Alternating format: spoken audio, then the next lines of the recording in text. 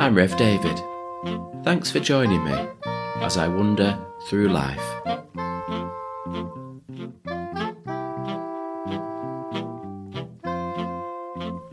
Our Bible reading today is from Paul's letter to the Philippians, which he writes to them from prison. May you always be joyful in your union with the Lord. I say it again, rejoice. Show a gentle attitude toward everyone. The Lord is coming soon. Don't worry about anything, but in all your prayers, ask God for what you need, always asking Him with a thankful heart. And God's peace, which is far beyond human understanding, will keep your hearts and minds safe in union with Christ Jesus.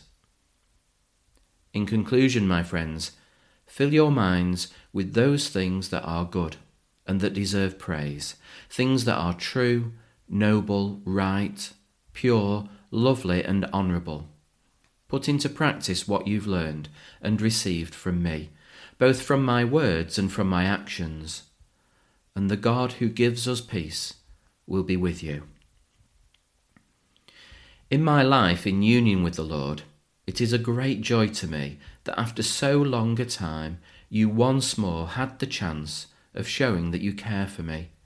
I don't mean that you had stopped caring for me, you just had no chance to show it. And I'm not saying this because I feel neglected, for I have learned to be satisfied with what I have. I know what it is to be in need, and what it is to have more than enough. I've learned this secret so that anywhere at any time I am content, whether I am full or hungry, whether I have too much or too little. I have the strength to face all conditions by the power that Christ gives me. But it's very good of you to help me in my troubles. You Philippians know very well that when I left Macedonia in the early days of preaching the good news, you were the only church to help me. You were the only ones who shared my profits and losses. More than once, when I needed help in Thessalonica, you sent it to me. It's not that I just want to receive gifts. Rather, I want to see profit added to your account. Here then is my receipt for everything that you have given me, and it's been more than enough. I have all that I need now that Epaphroditus has brought me all your gifts. They are like a sweet-smelling offering to God, a sacrifice that's acceptable and pleasing to Him. And with all His abundant wealth through Christ Jesus, my God will supply all your needs. To our God and Father be glory for ever and ever. Amen. We usually refer to this service as our Harvest Festival. I discovered this week that the full title for a harvest service is Harvest Thanksgiving.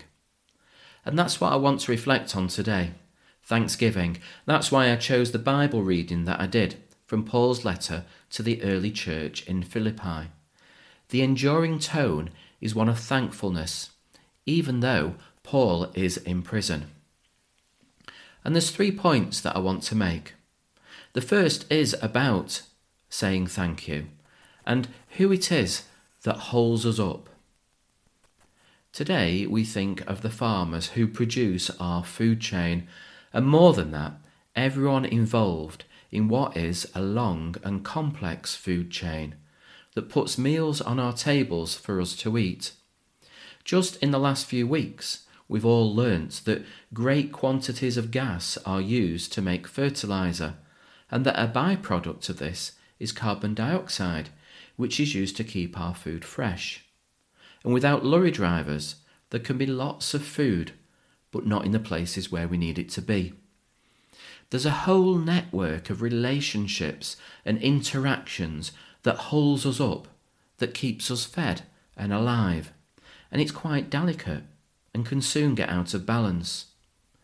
And the same can be said for nature, for God's creation, an intricate set of connections all working together for good. It holds us up, but we don't always give it the respect that it deserves. Today's the day when we say thank you for all those involved in the food chain, for the beauty and the majesty of creation, of nature. Thank you to God. Paul, writing to the Philippians, says thank you to them because they're holding him up in a very practical way, sending food and money to him in prison. And then he says, I have the strength to face all conditions by the power that Jesus Christ gives me. And that's a very timely reminder to us. Stop, stand still, be thankful for all that we have, especially at harvest time, and then be even more thankful for all that God has done for us through the actions of Jesus Christ. That is what ultimately holds us up. The second point is about knowing that enough is enough. Paul writes to the Philippians in verse 11 saying, For I have learned to be satisfied with what I have. So a couple of weeks ago, we had the perfect modern day illustration of this with the question that we were all asking ourselves, how much petrol is enough petrol? So my car tells me how many miles of petrol I've got left in the tank. And when the current petrol crisis hit, I had 160 miles left. And I looked in my diary, worked out all the journeys that had to be made, and I only had to do 95 miles over the following 10 days. But every time I went out, I thought, should I fill up with petrol? And I thought, no, I've got enough. But it became harder and harder to resist the urge to fill up. And a few days into the crisis, with 60 miles still left in the tank and only 14 miles still needed, I caved in. And the laugh of it is that there was no queue, no shortage. I just didn't need to fill up, but I did. And of course, the result of me caving in, and everyone else who caved in earlier than me, has been that those who had enough ended up with more than enough, and those who needed more ended up with nothing. Can we learn to be satisfied with what we have? And just sticking with cars for a minute, there's a famous story about Rolls-Royce cars. They're big cars with big engines, but how powerful are they? And the answer is that we don't know, because for years, on the list of specifications for each Rolls-Royce car, under the heading of how many horsepower did it have, they simply printed the word sufficient. Can we learn to be satisfied with what we have? Back to our main subject, harvest. Do we eat more than we need to? Do we prepare more than we need to and then throw food away? Does our having too much mean that others have too little?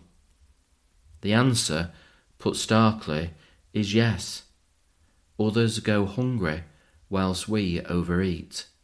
And of course, on top of that, is that when the land is over-farmed, rainforest destroyed to make pasture for cattle, to make burgers for our barbecues.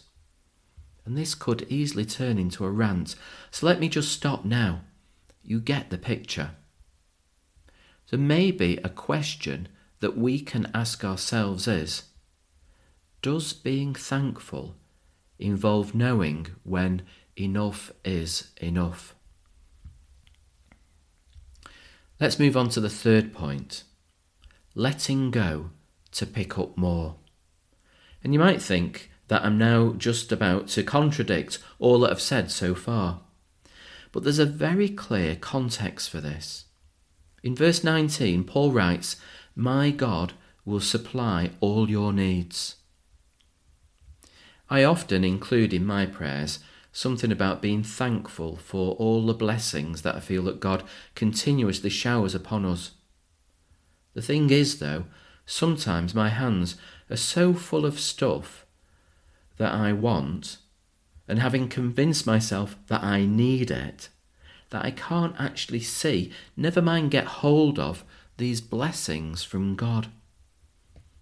The coronavirus has helped many of us to realise that there are things that we hardly noticed and certainly didn't appreciate that are actually very important to our well-being.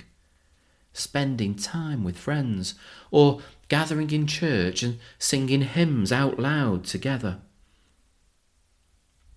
Have you ever noticed how when the Queen is on a walkabout, that there are often people in the crowds, usually children, who offer her flowers, and she takes them and she says thank you, and then she hands them on to a lady in waiting. If she didn't hand them on, then she wouldn't be able to accept any more flowers. Her hands would be full. In letting go, she can pick up more. And those who give to her take pleasure from the giving, just as she takes pleasure from the receiving. We can say that we believe that God will supply all our needs, and yet we're so busy getting hold of and keeping hold of all that we think we need, that we have no space in our hands to get hold of what God offers. So to conclude, it's our harvest thanksgiving, a time, a season to be thankful, to be especially thankful for all those who play any part at all in the food chain, and to be thankful to God, who has created the most wonderful, fruitful earth, which sustains and enriches us in so many ways. But let's also be thankful for the power that Christ gives us. We are so much more because of God's actions in Jesus. Let's take a moment to consider our consumption.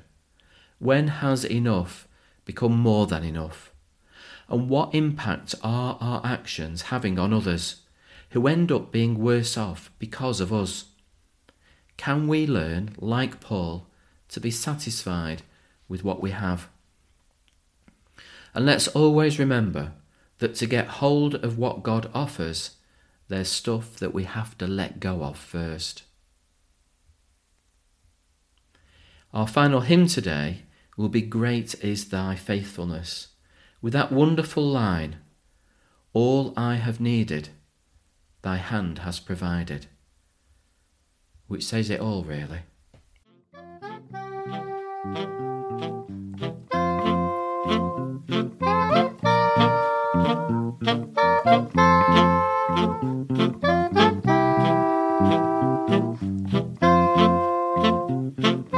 That's it for now. Thanks for listening, and I'll see you next time.